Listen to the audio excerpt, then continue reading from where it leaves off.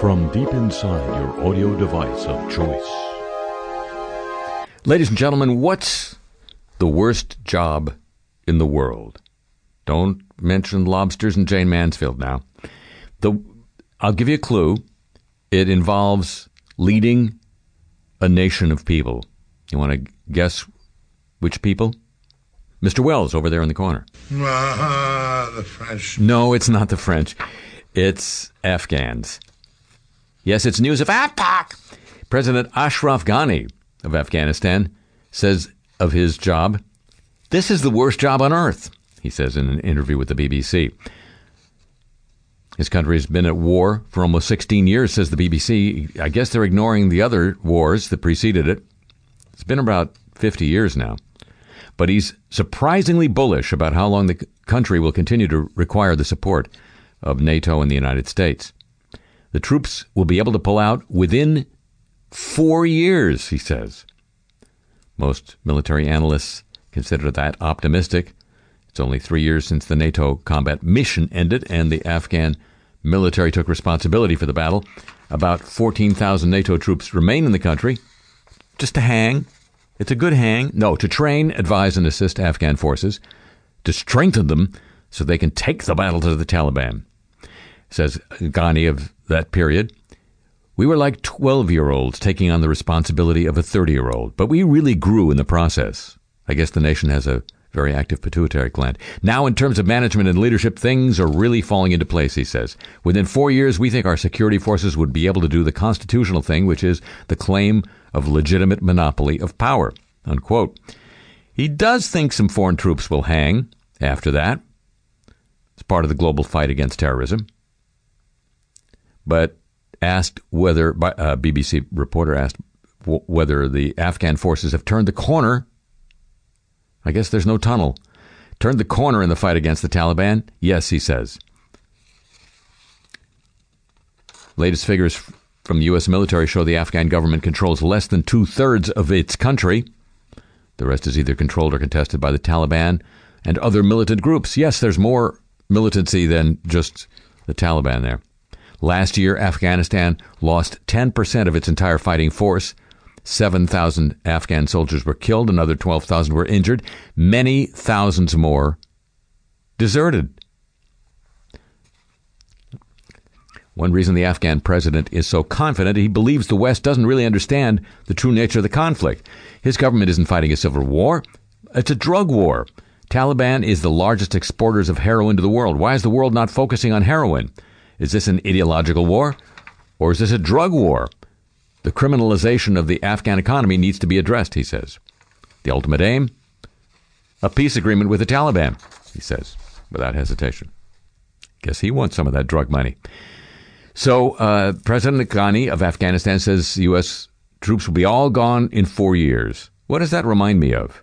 Oh, Vice President Biden in 2011. We're starting this process just like we did in Iraq. We're starting it in July of 2011, and we're going to be totally out of there come hell or high water by 2014. Well, I guess there was neither hell nor high water. Hello, welcome to the show.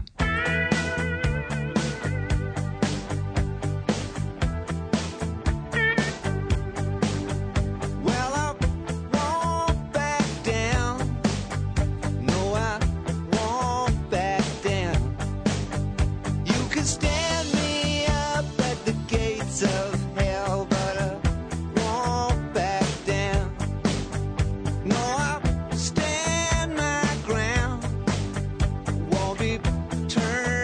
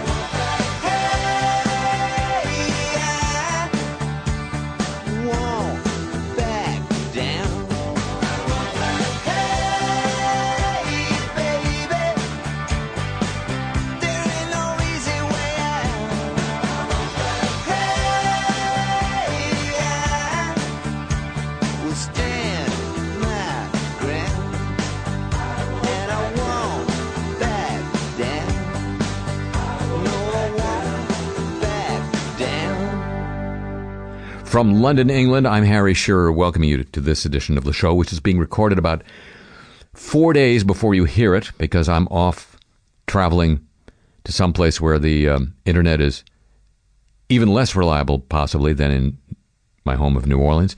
So just to be on the safe side, this is a, as they like to say in the broadcasting industry, a pre-recorded broadcast. You know, you can't post-record. Well, you could. I'm not even going to go there. But here's where I am going to go, to that smart house. Our house is a very, very, very smart house. Well, your house was about to get smarter in the kids' room, and that's not going to happen. Mattel, the giant toy enterprise, said this week it's not going to move forward with plans to sell a kid-focused smart hub. New executives decided it didn't fully align with Mattel's new technology strategy. Children's health and privacy advocates petitioned the toy giant not to release the device, which they argued gave the firm an unprecedented look into the private lives of children. What do we tell the children? Speaking to the microphone. In a statement, Mattel said it had decided not to take the product to market after a new chief technology officer, Sven Gergetz, joined the company a couple months ago. He reviewed the product and decided not to bring Aristotle to the marketplace as part of an ongoing effort to deliver the best possible connected product experience to the consumer. Aristotle was designed for the child's room. It could switch on a nightlight to soothe the crying baby. I don't think it could place the pacifier in the baby's mouth. It was also designed to keep changing its activities to the point where it could help a preteen with homework. Along the way, the device would be learning about the child. Objections were twofold. For one, the existence of a home hub for kids raised questions about data privacy for a vulnerable population. Not like us grown-ups. We can take care of our own privacy, can't we? Huh? What? What'd you say? It also triggered broader concerns about how quickly companies are marketing products to parents without understanding how technology can affect early childhood development. Yeah, but it keeps them quiet. Mattel had said it would protect the Aristotle data with high-level encryption and would not sell that information to advertisers in compliance with children's data privacy laws. Of course, those laws can be changed. But privacy concerns weren't the only issue. My main concern about this technology is the idea that a piece of technology becomes the most responsive household member to a crying child, a child who wants to learn, or a child's play ideas, said Jennifer Radesky, a pediatrician who wrote the American Association of Pediatrics Media Guidelines for Children 0 to 6 years of age. Aristotle would have been one of many products firms are marketing to make the parenting world more high-tech. Of course, kids, tablets, and so forth. There are smart cradles that can rock your baby for you. There's a smart cushion to calm colicky infants by cradling them while playing a recording that mimics a parent's heartbeat. Yours? You know, a parent's. Maybe a parent elephant. Experts say little is known about the effects of tech devices on early childhood development. It'll take time to figure that out. But meantime, raise the kid. Last year, Mattel faced similar pushback from those worried about the surveillance possibilities of Hello Barbie, a talking version of the classic doll that learns about its human playmates by recording their voices over time via Wi-Fi. What could go wrong? Through play sessions, the doll learns facts such as the name of the family dog, then incorporates this information into conversation. The thought that a doll would be slowly collecting information on a child found many privacy advocates calling it creepy. The product didn't sell well at launch after poor reviews. So we're not racing headlong into this stuff yet. And technologies such as Bluetooth Low Energy, BLE, have allowed an increasing number of devices to be controlled by mobile devices. As Ars Technica reported in the past, BLE devices can also be a privacy and security risk.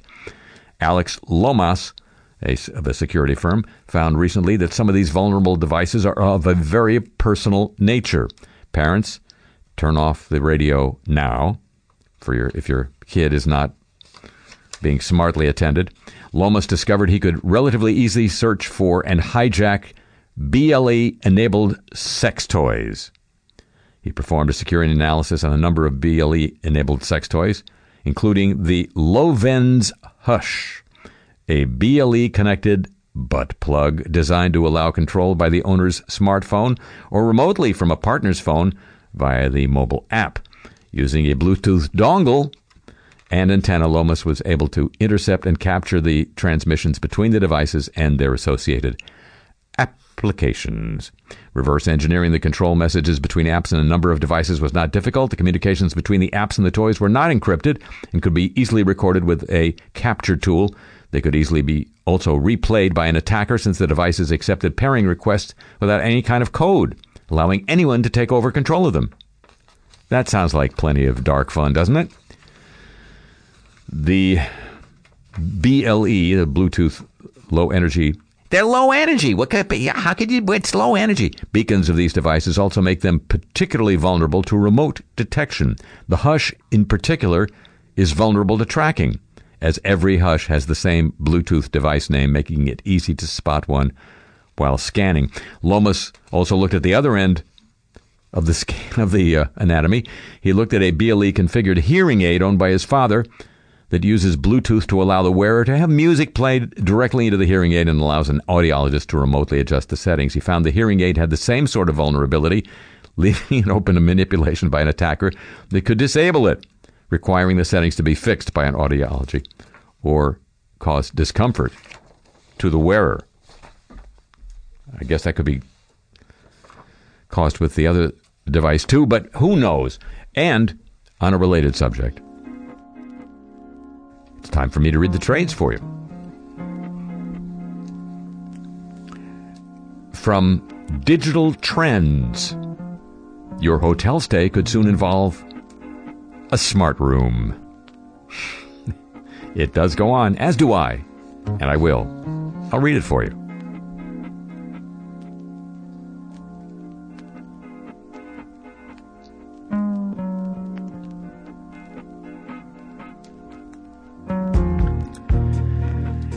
If you live in a smart home already, why shouldn't you stay in a smart room when you visit a hotel? Asks Digital Trends. Big assumption, but you know what happens. One day soon, even your home away from home could be of the smart variety. At the Skift Global Forum in New York last week, Hilton's CEO, Christopher Nassetta, previewed a new concept that the global hotel brand is currently experimenting with. Soon, your Hilton room could be a smart room, capable of automatically adjusting the temperature to your predetermined liking, playing your favorite television shows without you asking, and chilling your beverage of choice in the refrigerator. Nassetta said, quote, "Imagine a world where the room knows you and you know your room." Such a room, of course, depends upon a computer system that links a guest's preferences to the various appliances found in a standard hotel suite. It could be rolling out in the next year or so. Make your reservations now. Some hotels are already designed with modernization in mind, like the Yotel brand, which features a robotic luggage handler, adjustable smart beds, and other futuristic connected devices, but other legacy brands have been slower to embrace the modernization of home technology. Hilton, for example, though, has ventured into the smart space before by way of an app-based messaging service that helps visitors find local activities that are specific to their interests. Starwood brought a smart mirror to some of its locations last year. What the heck would that be? While the Peninsula Chicago added tablets that allow for personalization to all of its rooms. And of course, hotels can bring Alexa from Amazon into their rooms by the way of the Echo. In order for hotels to stay competitive with other lodging offerings like Airbnb, it's likely they will have to begin offering more high-tech amenities, proving they have at least the semblance of a leg up on short-term rentals.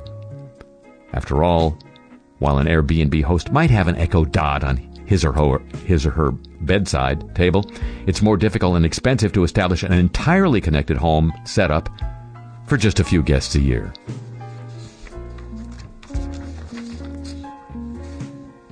Well, that's the good news. Hotels get a leg up on Airbnb if they go smart. What we see is when we look into the smart mirror of the future, ladies and gentlemen, as I read the trades for you. Copyrighted feature of this broadcast.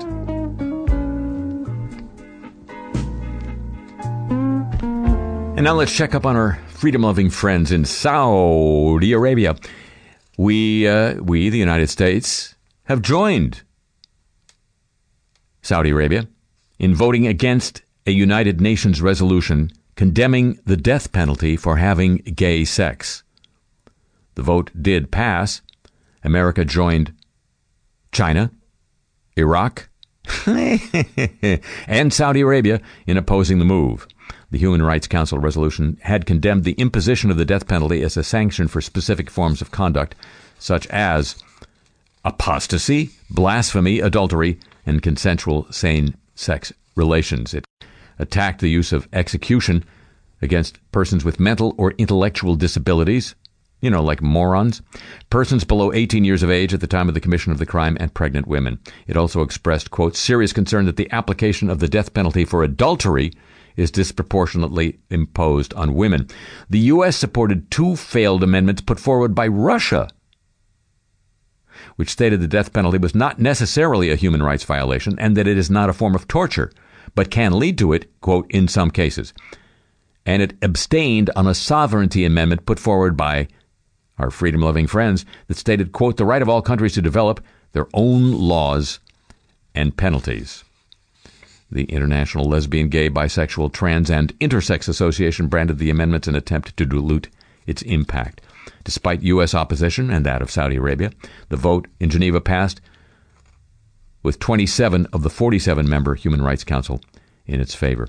There are currently 6 countries where the death penalty is used for people in same-sex relations: Iran, Saudi Arabia, Sudan, Yemen, Nigeria, and Somalia. Now, there are 5 countries allow it technically, but it's not actually used in reality. The State Department spokesperson, not Rex Tillerson, he was busy otherwise, told a British newspaper, the headlines reporting in press releases on this issue are misleading. As our representative to the council said in Geneva, the United States is disappointed to have to vote against this resolution. We had hoped for a balanced and inclusive resolution that would better reflect the position of states that continue to apply the death penalty lawfully, as the United States does. The United States voted against this resolution because of broader concerns with the resolution's approach in condemning the death penalty in all circumstances and calling for its abolition. The United States unequivocally condemns the application of the death penalty for conduct such as homosexuality, blasphemy, adultery, and apostasy.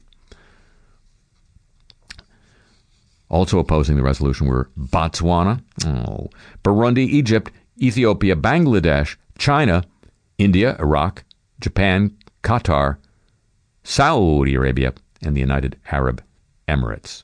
I think we're in good company. And now, news of the Olympic movement.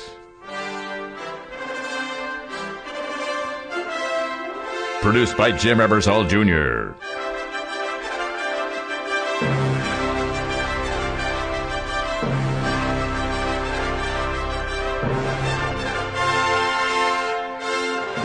Deadline Tokyo 2020 Olympic organizers say the tests showed levels of E. coli up to 20 times above the accepted limit, and fecal coliform bacteria 7 times higher than agreed at the planned venue for marathon swimming and triathlon.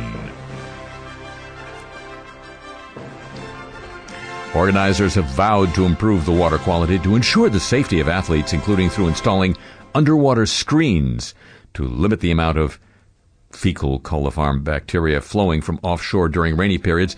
They also said they would consider amending event dates and times during the games in response to weather conditions. We'll take the best possible measures to make sure that the venue satisfies all relevant standards of international federations and that athletes can perform at their very best, feeling very safe, said the director of Tokyo 2020 Sports. Tests carried out during 26 days between July and September showed that water quality standards set by the international federations were met on only 10 days for marathon swimming and just 6 days for triathlon. That would be 2 days for every event in the triathlon. Look how I did that. For example, the quantity of fecal coliforms tested on one day as high as 7,200 per 100 milliliters. Tom? Milliliters. Well above the limit of 1,000 per 100 milliliters, agreed by the International Swimming Federation. Meanwhile, Escherichia coli, E. coli, tested as high as 5,300 per 100 milliliter, compared with the International Triathlon Union's ceiling of 250, according to the Tokyo Organizing Committee. The coliforms come from human and animal waste, and a large amount could indicate illness-causing bacteria is also present, while some strains of E. coli can cause illness. Tokyo officials laid much of the blame on a near-record 21 straight days of rain in August, saying the water quality at the water park varies significantly depending on the weather, and expressed confidence they could control the situation. Not the weather. Surely not. Meanwhile, Olympic athletes hoping to live it up at the 2020 Games may be in for a disappointment. In an attempt to save funds, the International Olympic Committee says it will consider reviewing the level of service provided at the Athletes' Village. We're putting a number of questions to those National Olympic Committees as to how we think we can find savings by reducing to an acceptable level the level of service in the Olympic Village. The vice president of the IOC, John Coates, said he'd already submitted a request to 28 National Olympic Committees to comment on the proposal, including such ideas as shortening the length of time Olympic athletes are allowed to stay. Right now, they can stay in the accommodations for the entire span of the Games, even after they finish competing. The IOC is asking the national committees to make beds transferable, which would mean shuffling athletes or team staff out early to make room for those who might be competing later in the Games. Olympic committees might receive some financial compensation to give up some beds, Coates said. Already, the Athletes' Village in 2020 won't be the same as in recent years. McDonald's, which has famously provided free food to athletes since 1996, has ended its Olympic sponsorship following the 2018 Winter Games. Other healthier food options are also provided. McDonald's proved one of the more popular providers, apparently fueling Usain Bolt's first Olympic treble in 2008. He claimed he ate hundreds of McNuggets as he raced to 3 gold medals. Other amenities at past athletes' villages included a beauty salon, a barbershop, a grocer, a dry cleaners, and a florist. It feels a little like a mini college town, said a Team USA tennis player. Coates did not make clear any other possible cuts the IOC is considering, because the Olympics is a movement, and we all need one every day. Like cutting back the perks available to members of the IOC when they visit the Olympics. Take it from me, I was at the Olympics in London. They got plenty perks. And now, news of the warm, won't you? Copyrighted feature of this broadcast. Soft, listen to the warm. We can listen to the warm. Here's some good news. Norway's wealth was built on mostly pumping fossil fuels out of the ground. One of Norway's sovereign wealth funds is also known as the Oil Fund. But now, with global warming raising an alarm to some, the Norwegian government wants to find ways of making money by putting the resulting carbon dioxide emissions back under the ground. Norway has been slowly building the capacity and technology to make it work, according to Quartz.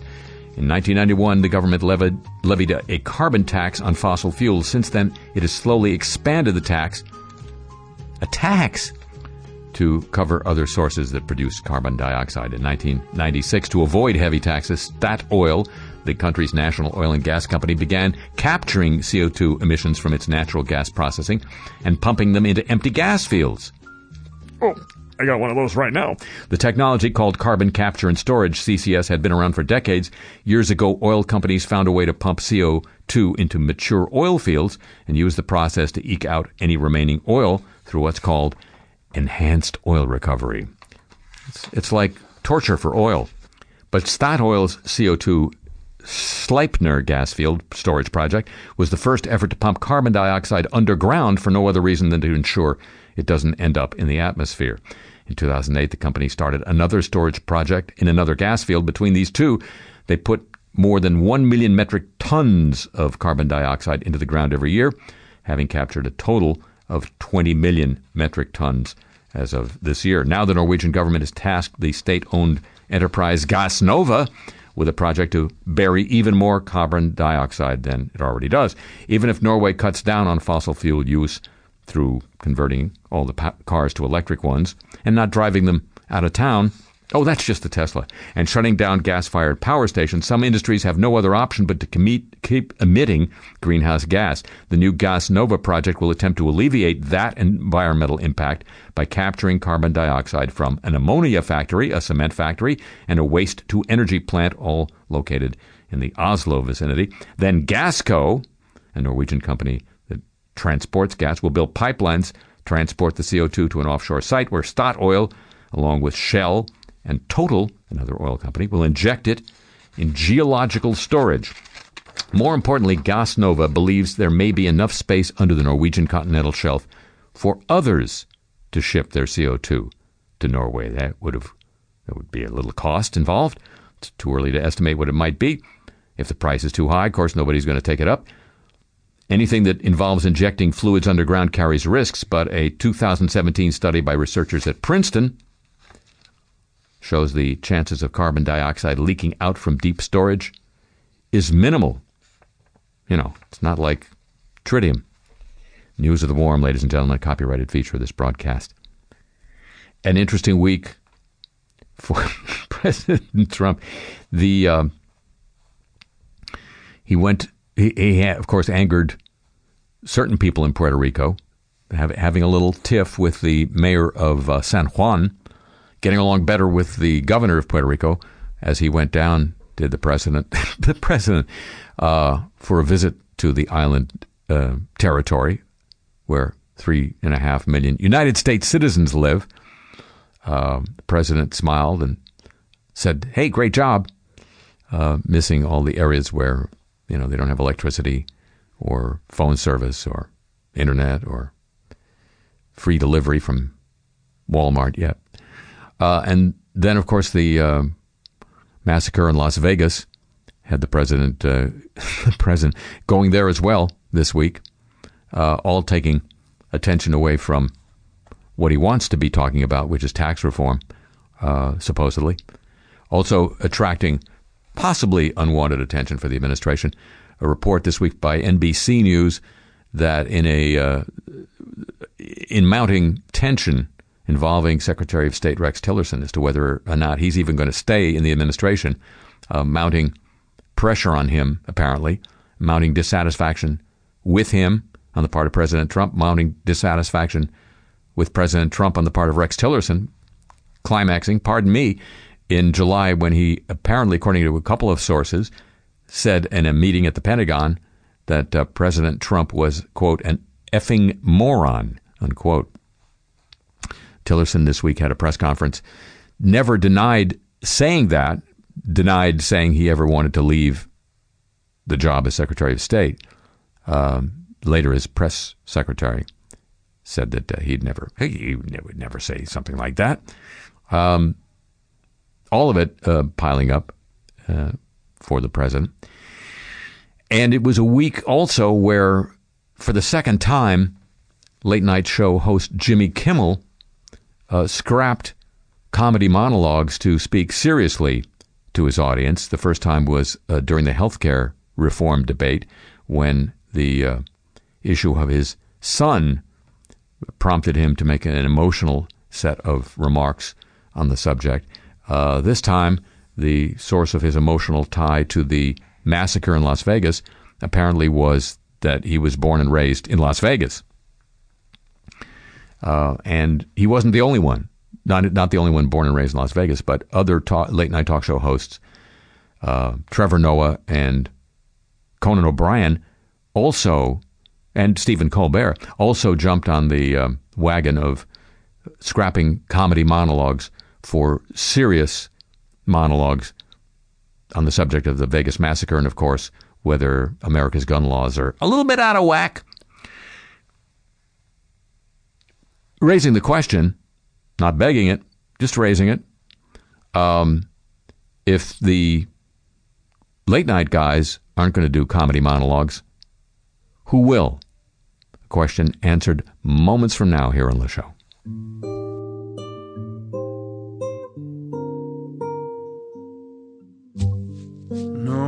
Nobody wins this race we run, this hedonistic marathon, where creature comforts offer none. We're either drunk or thirsty. We take it with a grain of salt, the haves and the have-nots gestalt. It's always someone else's fault. Have a little mercy. With such impressive pedigrees, coordinating refugees. But who needs foes with friends like these? We cut and then we curtsy. We sit here on the tallest stack, begrudging these few things we lack. But who will make us give them back? Have a little mercy.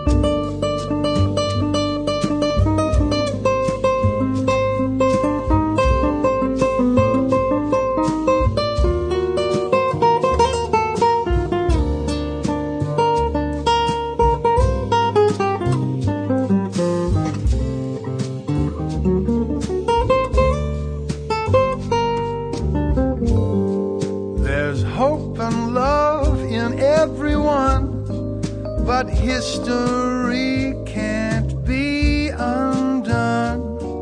The race for peace can still be won. Tell me, who will the first be? Nobody blinks, nobody bends, as each destroys what each defends. We all know how that story ends. Have a little mercy. We all know how this story ends. Have a little mercy.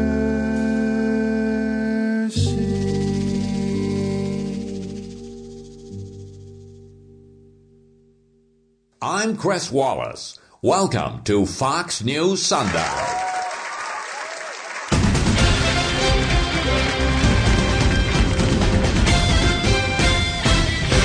We'll get to our guests, Secretary of State Rex Tillerson and the Governor of Puerto Rico, in a moment. But first, some personal thoughts.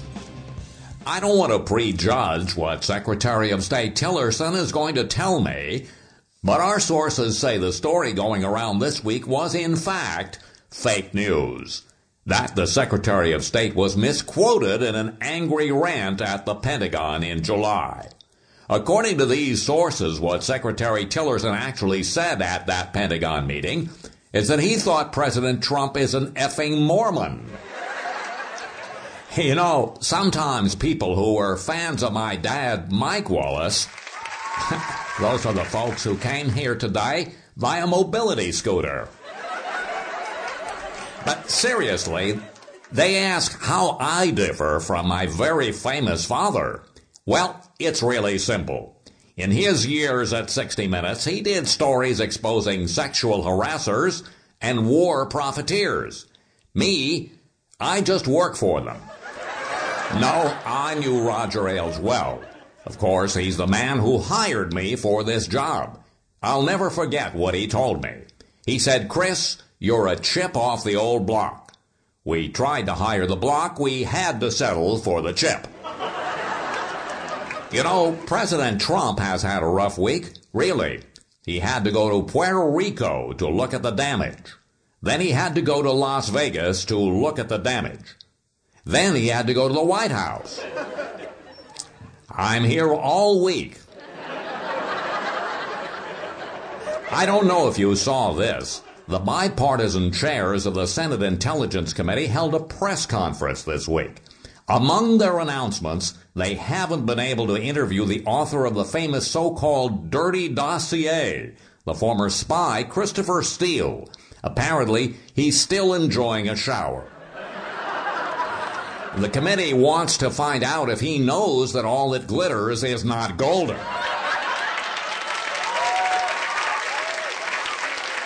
Thank you.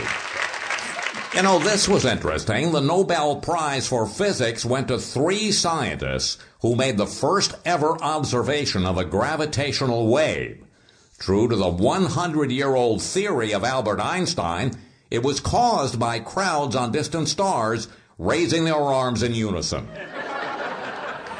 You know, we've got some great guests this morning. Senate Majority Leader Mitch McConnell was going to join us too, but he got some bad news overnight.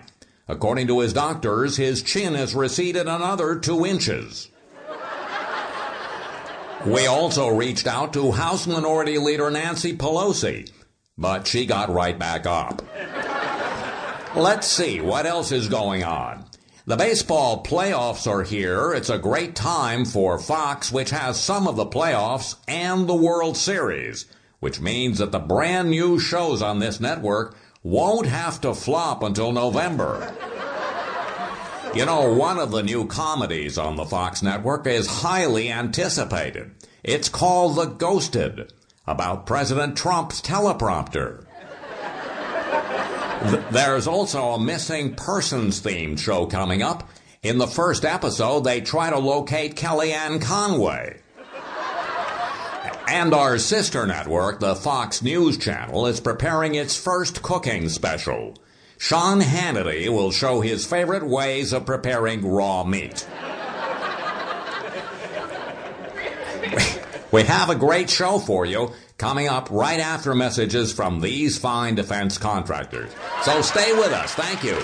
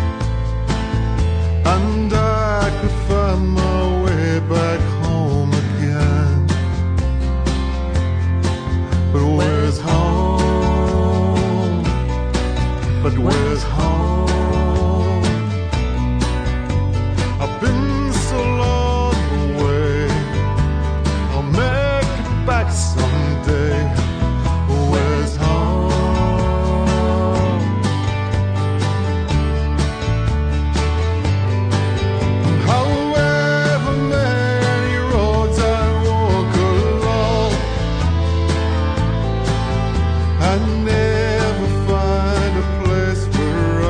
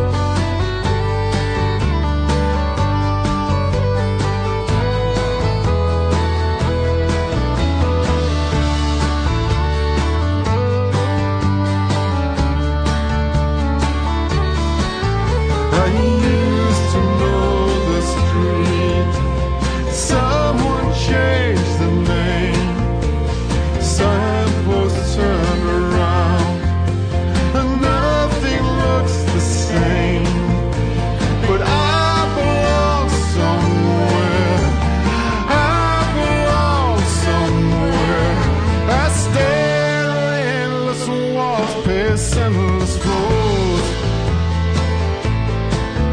I lie in endless beds, slam endless doors. But where's home?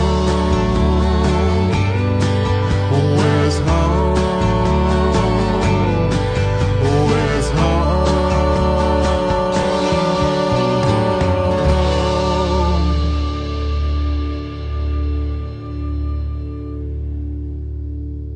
And now, the apologies of the week. Just like that. We're so sorry. Google and Facebook have apologized. What do you think? After their algorithms led to the promotion of inaccurate information about the Las Vegas shooting. Posts from a 4chan message board that falsely identified the gunman as an individual who was not involved were circulated online. Google says the posts only appeared in its top stories section if users searched for the erroneous name. Facebook said it took the posts down within minutes. The problem occurred when users began speculating about the identity of the gunman on 4chan, a controversial anonymous message board. The users named an individual on the politically incorrect message board, claiming the person was a far-left loon. Tom?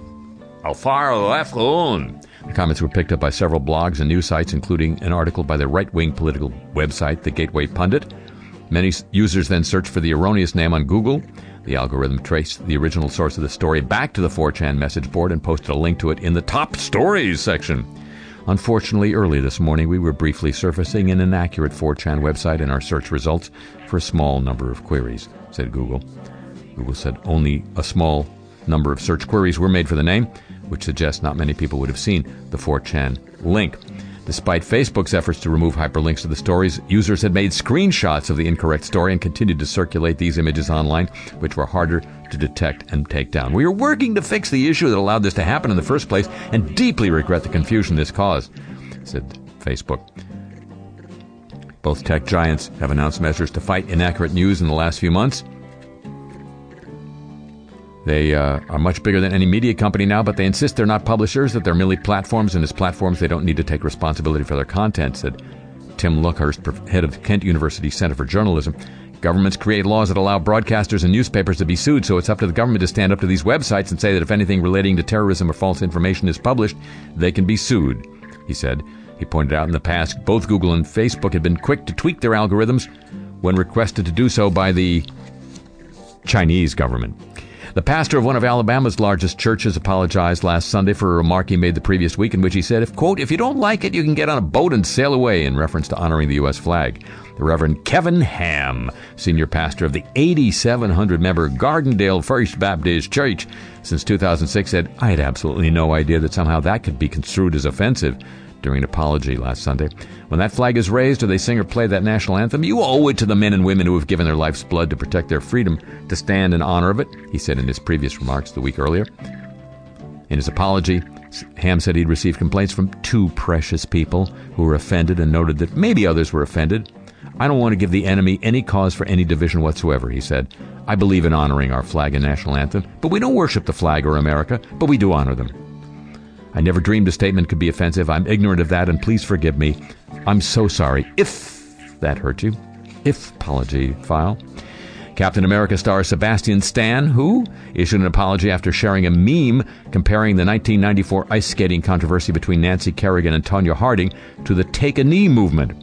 The actor shared a since-deleted meme on his Instagram last week of Harding and Kerrigan sitting next to each other that said, back when taking a knee meant taking a knee. The meme referenced the 1994 events that inspired his upcoming film, I, Tonya. Isn't that a coincidence? No. Listen, guys, I'm sorry. I recognize the bad timing of my post, and I truly apologize to anyone who may have been offended by it, he said in one of his apologies. It was in reference to an actual event that took place in 1994, which is now depicted in the movie I'm currently promoting. Nothing more. But nothing less. Richard Smith, the former CEO of Equifax, who resigned from the credit ratings agency last month, apologized this week for the company's massive data breach that left the sensitive information of 145 million people exposed to hackers. We at Equifax clearly understood that the collection of American consumer information and data carries with it enormous responsibility to protect that data, he told the House Commerce Subcommittee. We did not live up to that responsibility, and I'm here today to apologize to the American people, myself, and on behalf of the board, the management team, and the company's employees, like they had anything to do with it. Tuesday's hearing was the first in a series of always doing a Capitol Hill apology tour. Isn't that nice? Speaking of which, a different Wells Fargo chief executive met a similar kind of anger from Congress on Tuesday. Politicians from both major parties saying they feel the bank has done little to change its culture since a scandal over its sales practices. Tim Sloan appeared in front of the Senate Banking Committee about a year since his predecessor did the same to try to explain how employees trying to meet ambitious sales goals created millions of fake accounts without customers knowing about or authorizing them. Sloan apologized again and said the bank was committed to its customers. Some lawmakers weren't in a forgiving mood. Sloan says he remains deeply sorry for Wells Fargo's previous sales practices. He was at times combative and defensive. In particular, he strongly defended Wells Fargo's practice of sending its customers into forced arbitration when you have to use a third party to resolve disputes in secret instead of filing a class action lawsuit with others where the result is on the public record. The sales practices scandal was the biggest in Wells Fargo's history, like they have a history of scandals. When then CEO John Stumpf faced Congress last fall, he was stumped. He was chastised for his answers and for what lawmakers saw as an attempt to shift blame. He was eventually ousted. Since last fall, Wells has changed its sales practices, ousted other executives, and called tens of millions of customers to check on whether they really opened the accounts that are there in their names. We're just calling to see if you really opened an account, and if not, would you like to? I apologize for the damage done to all the people who work and bank at this important American institution, Sloan said. The scandal has only grown in the year since Stumpf's appearance. The bank says now up to 3.5 million fake accounts were opened, up from the 2 million it acknowledged last year. The board of directors reported that bad behavior could be traced back to as early as 2002 and that executives were aware of some problems as early as 2006. And then there was a new scandal. Wells Fargo admitted it signed up hundreds of thousands of auto loan customers for car insurance they didn't need. Some of them had their cars repossessed because they couldn't afford both the auto loan and insurance payments. But he's sorry. Dateline Manchester, England. Theresa May, Prime Minister of Great Britain, apologized to the Conservative Party this week for June's general election campaign that saw her party lose their majority, an election she called when she didn't have to. She admitted the Brexit talks have been frustrating. In her closing speech to the party's annual conference, in which the Prime Minister struggled with a cough and a sore throat and was bedeviled by a prankster handing her a pink slip, a P45 form, as a joke, she began with a frank concession of the election campaign's failings. British comedian Steve Coogan is going to receive a six-figure sum in damages from Mirror Group newspapers after admitted to unlawful phone hacking. Publisher Trinity Mirror said it had no comment on the case, but lawyers for Mirror Group, which is part of Trinity Mirror, said the group had apologized. The lawyer admitted Coogan was the target of unlawful activities and they were concealed until years later. MGM apologizes to Mr. Coogan and accepts that he and other victims should not have been denied the truth for so long, unquote. Most of the money would be distributed to good causes, Coogan said. Apparently the rest of the money will be devoted to bad causes. The apologies of the week, a copyrighted feature of this broadcast. Now, news of Nice Corp. Nice people doing nice things. Rupert Murdoch has stepped up his attack on tech companies such as Google and Facebook. Oh my God. They're getting it from everywhere, even from Rupe, over their increasingly dominant market position. Yeah, he doesn't like those. Which is eating into the revenues of traditional publishers such as Nice Corp and undermining their business model. He vowed to continue to contest the abuse of the marketplace by some big tech companies wherever possible. This was in a message to shareholders. He said tech giants were using their dominance to the detriment of many. Many Murdochs, I guess, would be. News Corp income tumbled to $643 million, to a loss of $643 million in this year, financial year, after a $235 million profit in 2016. Well, you'd think that when your company goes from profit to loss, you get paid less money. But no, Rupert Murdoch's compensation for his role as executive chairman of Nice Corp amounted to 5.7 for the recent fiscal year compared with 5.3 a year earlier. He got a raise, contrary to what happened at his other company, 21st Century Fox, which is doing great, where he got a reduction in pay, as you heard on last week's broadcast. And bizarre advertisements for Fox Sports 1 caught the attention of many taking the subway in New York this week. Pictures of New York Knicks players were featured on the sides of the train next to the word hopeless. On the train, there was a sign that said, "Sit here if you're hopeless," while another said, "The high point of the last 25 years was the movie Eddie." That's a film of almost 21 years ago where Whoopi Goldberg is named as the Knicks coach, the New York Knicks basketball team. A third seat had something printed on it saying, "Nothing will change until Dolan sells the team." That's a reference to Knicks owner James Dolan. It caught his attention. He was furious and called Rupert Murdoch to complain. The campaign was supposed to last 4 weeks, according to Rupert Murdoch's own New York Post, but came to a premature end after Dolan's complaint. Fox bosses found themselves, quote, "dealing with a blank storm internally," according to an industry source. If you post something like this, you have to expect Dolan's wrath. The Knicks haven't won a championship since the 1970s. That's a while ago. Knocking the Knicks. Nice people. Doing nice things. Finally, one note from Inspectors General. Medicare paid at least $1.5 billion over a decade to replace 7 types of defective heart devices. The devices apparently failed for thousands of senior patients. The Officer of Inspector General at the Department of Health and Human Services says officials need to do a better job tracking these costly product failures to protect patients from harm.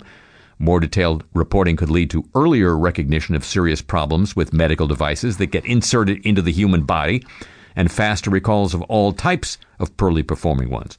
This is the first effort by anyone in government to figure out how much the taxpayers lost and patients 65 and older lost to medical gear that proves faulty. The $1.5 million lost from 7 devices from 2005 through 2014 was a conservative estimate.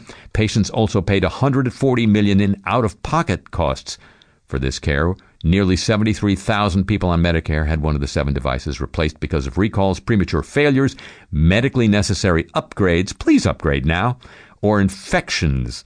It didn't outline specific injuries patients suffered as a result.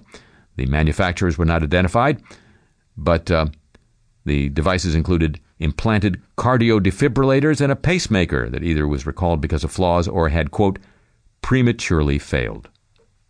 No, there's a right time for those devices to fail, don't you know? I think it's after the patient leaves this mortal coil.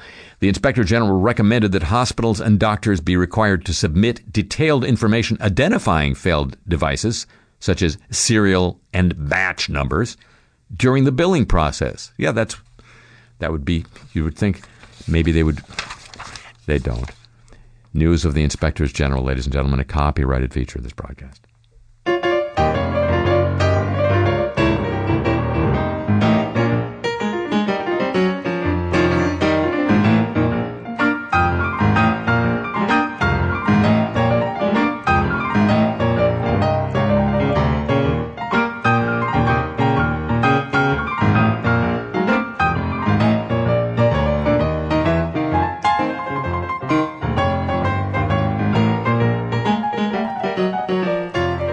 That's going to conclude this week's edition of the show. The program returns next week at the same time over these same stations over NPR worldwide throughout Europe, the USEN 440 cable system in Japan, around the world through the facilities of the American Forces Network, up and down the east coast of North America via the shortwave giant WBCQ The Planet, 7.49 megahertz shortwave, on the mighty 104 in Berlin, on Soho Radio in London, around the world via the internet at 2 different locations, live and archived, harryshearer.com and kcsn.org.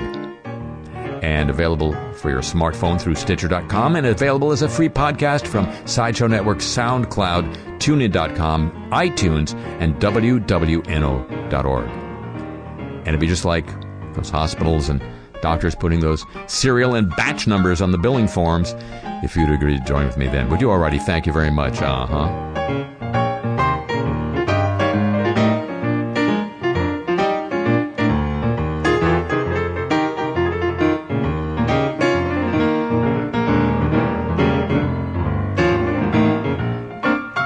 Email address for this program, a playlist of the music heard here on, your chance to get Cars I Talk t-shirts. Think of it. All at harryshearer.com. And me? I'm on Twitter at the Harry Shearer, tip of the show chapeau, by the way, to the San Diego, Pittsburgh, Chicago in exile, and Hawaii desks.